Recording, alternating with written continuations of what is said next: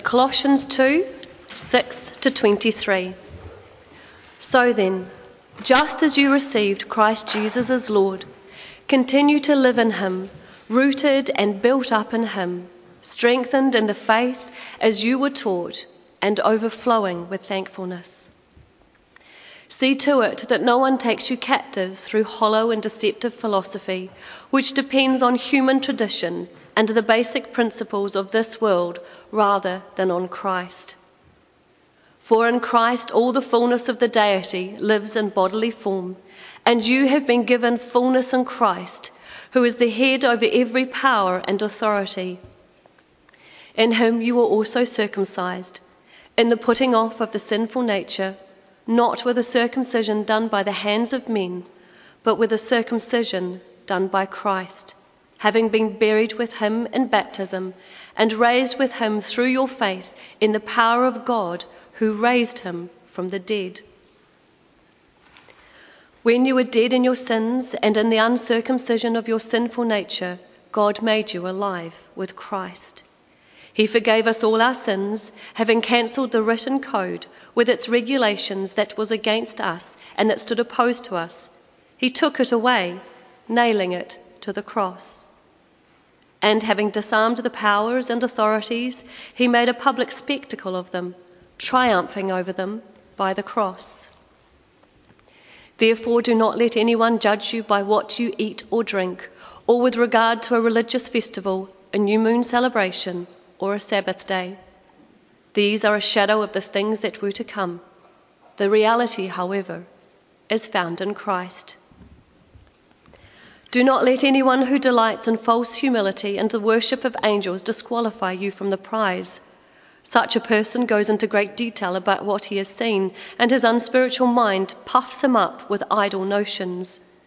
He has lost connection with the head, from whom the whole body, supported and held together by its ligaments and sinews, grows as God causes it to grow. Since you died with Christ to the basic principles of this world, why, as though you still belonged to it, do you submit to its rules? Do not handle, do not taste, do not touch. These are all destined to perish with use because they are based on human commands and teachings. Such regulations indeed have an appearance of wisdom with their self-imposed worship, their false humility, and their harsh treatment of the body. But they lack any value in restraining sensual indulgence. This is the word of the Lord. Thanks be to God.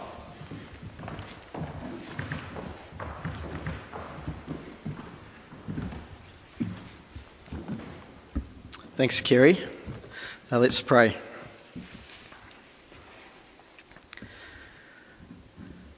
Heavenly Father, we thank you so much for the time that we've had in this book of Colossians to this point. And as we come to today's passage, there are some things here that we're less familiar with. So we ask for your wisdom and your guidance as we look at them now. Please use this time to strengthen us in our faith and to give us confidence in you. In Jesus' name we pray. Amen. Some years ago, I went on a fishing charter with some friends. I'm not a fisherman at all, but I was pretty keen to kind of tick it off the bucket list. And I had some pretty high expectations, not least because it wasn't cheap. It was a day trip, and we kind of got out on the boat and we started going from one spot to the next and throwing out our fishing lines. And unfortunately, we couldn't catch anything. At the end of the day, we came back empty-handed. And we couldn't help but feel that we didn't get the full experience that we were after. As humans, something in us makes us crave that full experience. If we go to a new place, we like to be able to say we fully experienced it. We did all the main things there. We like the achievement of finishing a full series of books or an entire TV series. There's a satisfaction that comes with saying that you've completed a full marathon, or so I'm told. If people go to an all-you-can-eat buffet, most of us want to leave full. When you pay for something expensive, you want it to last so that you get your full money's worth. You'll have heard last week the great Australian cricketer Shane Warne passed away. and I've lost count of the number of times people have said that he lived life to the full. There's something about the idea of fullness that we're all attracted to in one way or another. But it's actually an interest in fullness that Paul is particularly concerned by in this passage we're looking at this morning. More specifically, the full Christian experience. In this letter to the Colossians, he uses the word full or fullness 9 times. Fullness is on Paul's mind. And in these verses, we see why he uses this language of fullness. It seems that there are some people among the Colossians who have been teaching about a fullness in the Christian life that you can achieve by doing the right things. If you live your life in this way, follow these particular practices, then you will find the fullness that all humans crave. In the face of this teaching that's emerged, Paul reminds the Colossians that fullness is found in Christ alone. You'll have noticed the first 2 verses were from last week, and you'll remember that those verses were an encouragement to keep going, continue on in Christ. Those verses really set the scene for the rest of the verses we are looking at today. So where are we heading? The passage contains 3 warnings against trying to find fullness outside of Christ. And after the first warning, there's this section in verses 9 to 15 where Paul reminds the Colossians that in Christ they have the one who is fully God, and he unpacks what that means. And this is a passage that's here to give us confidence, because there will be times in life where people try and convince us that we're missing out on the full Christian experience, that we need to do something new to get the full Christian experience, or we need to avoid certain things or believe certain things that go beyond God's word. Now these words which God has given us put us at ease. They give us confidence that if we take the time to think on what Christ has achieved, we'll see that what he offers us can't be added to or improved upon. There is a fullness in Christ. So we begin with the first warning there in verse 8. See to it that no one takes you captive through hollow and deceptive philosophy, which depends on human tradition and the basic principles of this world rather than on Christ. The language of being taken captive is like being taken away or carried off. Captivity is being shut off, having your freedom removed. Now for the Colossians, there's an alternative to Christ on offer. A way of thinking that is worldly and attractive, but it's also hollow and deceptive. It's hard to think of what a practical example may be in our day and age. It's hard to think of what exactly was going on specifically here in Colossae. A modern example might be the likes of a guy like Jordan Peterson, who took the world by storm over the last 3 or 4 years. In 2018, he released a book, 12 Rules for Life, and it sold millions of copies on its way to becoming a bestseller.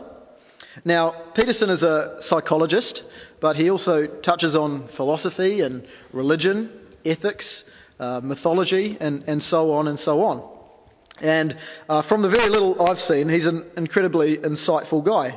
But why I mention him is because he is someone who has captivated a lot of people. There was a stage where everyone was raving about him. Now, Peterson is someone who mentions Jesus and he quotes the Bible, and some of his 12 rules definitely engage with the Bible, but he merges them with kind of worldly ideas and principles as well. He takes bits of what Jesus teaches for his own teaching. And I've certainly found myself intrigued by some of what he has to say.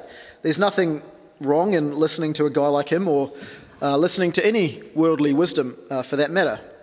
But we do need to be careful if we think someone or a new way of thinking that is outside of Christ will give us some sense of fullness in this world.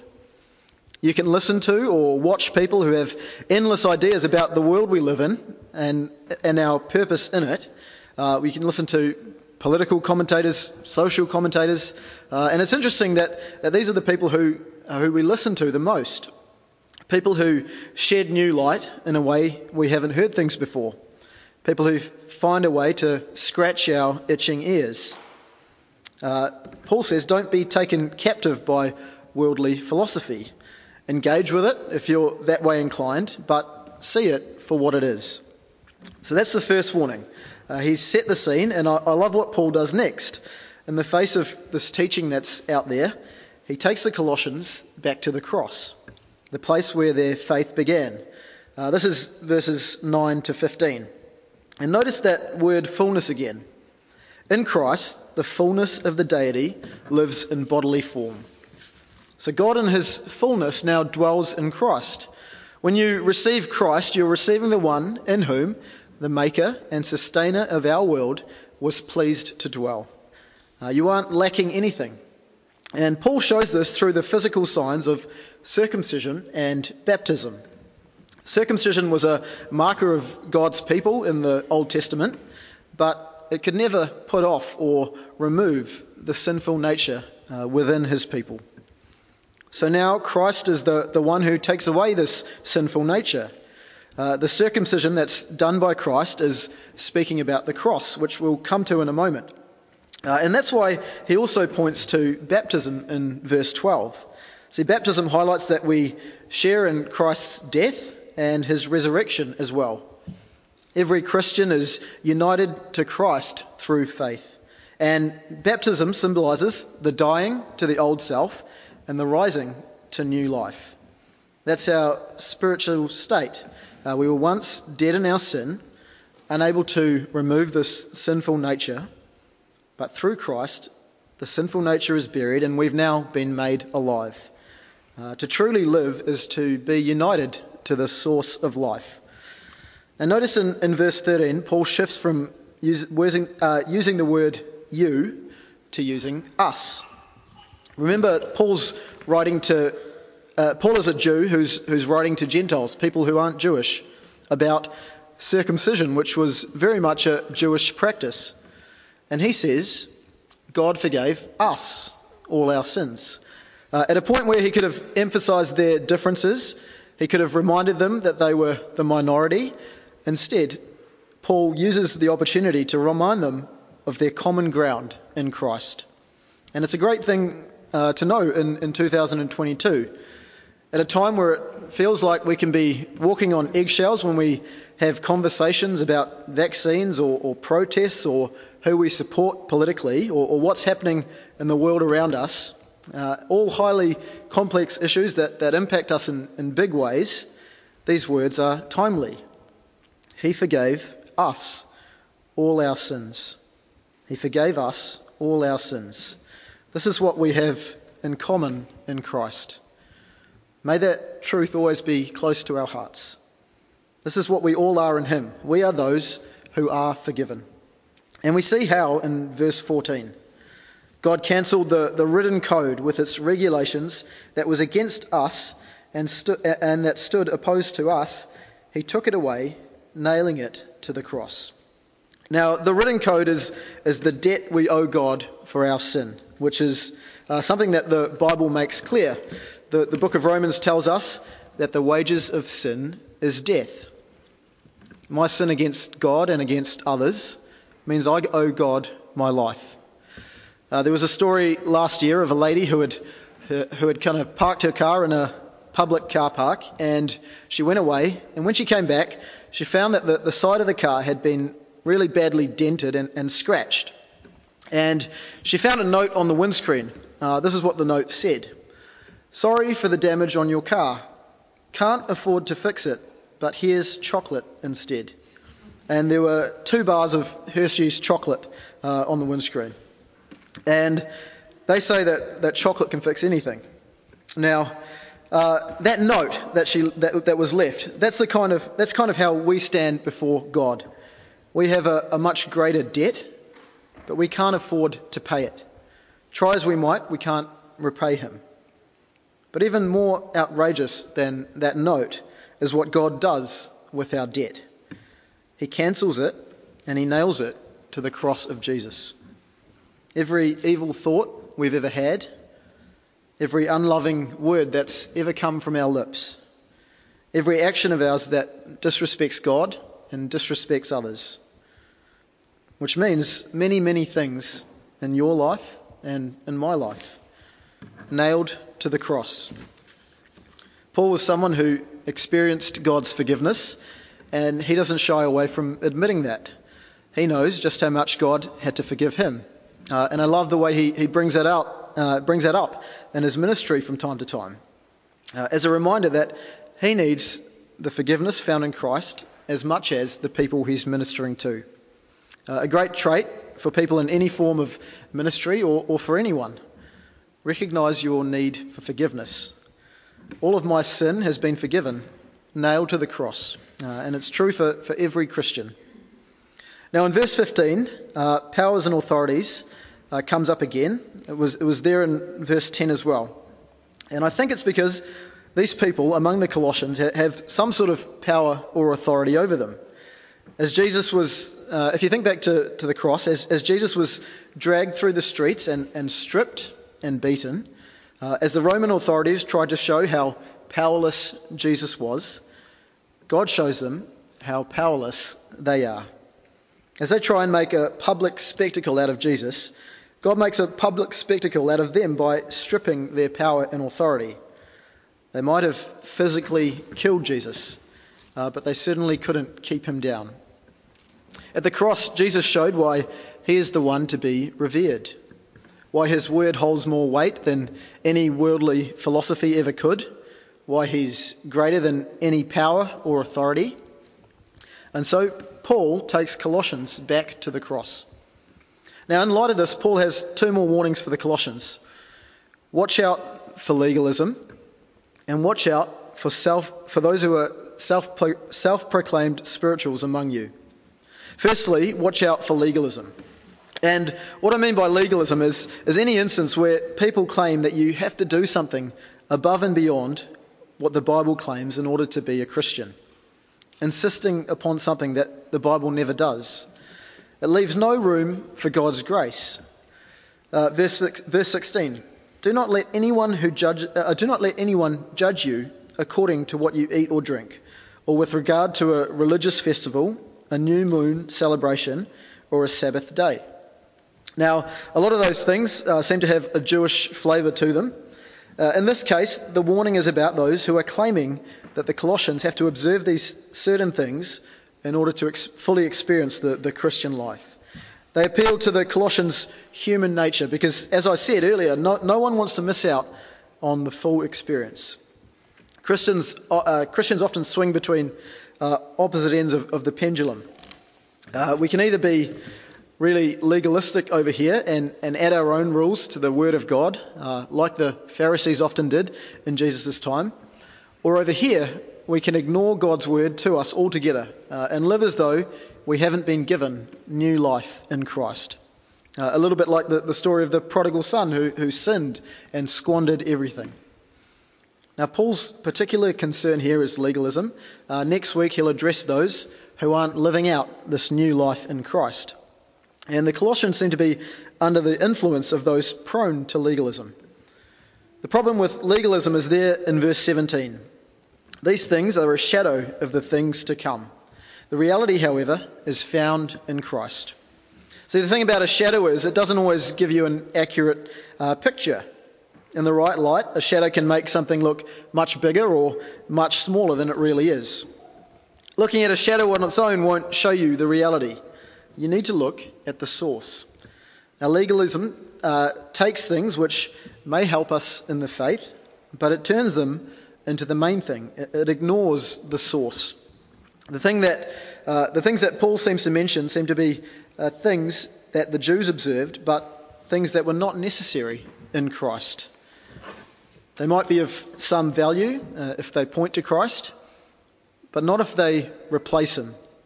Perhaps a current example could be something like Lent, the 40 days in the lead up to Easter, where people often deny themselves something to give themselves to prayer and to prepare themselves for the hope of the resurrection.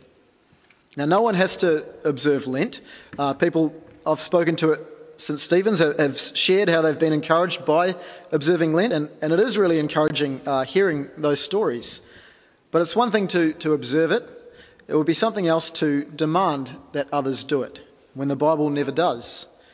It seems the people among the Colossians were insisting that they had to observe these certain festivals and eat or not eat certain things as well. Do these things and you'll get the full Christian experience. Or you're not really a Christian if you don't do these things. Legalism can cripple a person's faith. It can make them think their performance is what matters most. It can make them think that Christ isn't enough. Don't look at the shadows, which can sometimes be helpful, as long as they don't become the main thing. Now, it can also include things that one person finds helpful in the Christian life, but perhaps another person doesn't. What to watch or what not to watch, whether you drink alcohol or not. We have freedom in Christ, and these things may help us in our walk with Him, but they aren't the reality. And Paul says, focus on the reality, Christ Himself. Now the final warning is there from verse 18. Watch out for those who claim to be super spiritual. Look at some of the markers of such people. In this case, they delight in false humility. They worship angels. They ramble about what they've seen. They speak of their humility, but really they're trying to show others that they're on a higher level. They're saying, I've had this vision, God has shown me this. But what they come up with has nothing to do with Christ. And Paul's assessment of this situation is there in verse 19. This is a person who has lost connection with God, the head. God is the one who causes the body of believers to grow, but this person is disconnected. And we see more of what's involved if we skip ahead to verse 23. Self-imposed worship, false humility again, harsh treatment of the body. And the reason for the warning is so they won't be disqualified from the prize. Last year the Paralympics was on, and a Malaysian shot putter appeared to have won the gold medal. He had thrown the biggest throw, but he was later disqualified because he had shown up to the event 3 minutes late. He went from the highest of heights to the lowest of lows, to being disqualified. And to be disqualified is to get nothing, to miss out on the prize. For the Colossians, that prize is the inheritance in heaven, which we saw in chapter 1. And it's the same prize for us. Don't be disqualified by those who are disconnected from God. So those are the warnings, and the reminder is you've died with Christ to the basic principles of this world. So don't keep living as though you belong to it. Don't get disqualified by losing connection. All of these things will perish because of their human origins.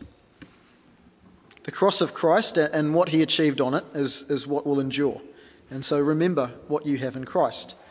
And maybe you recognise areas in your life where you're being drawn into worldly thinking or to legalism, or maybe you feel you've lost connection with God, all at the expense of Christ and what He achieved.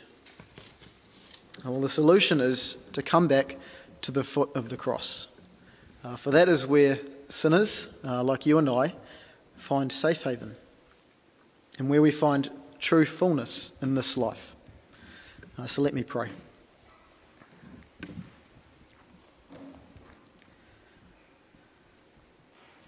Heavenly Father, we thank you for Christ. Thank you for the fullness that we have in Him.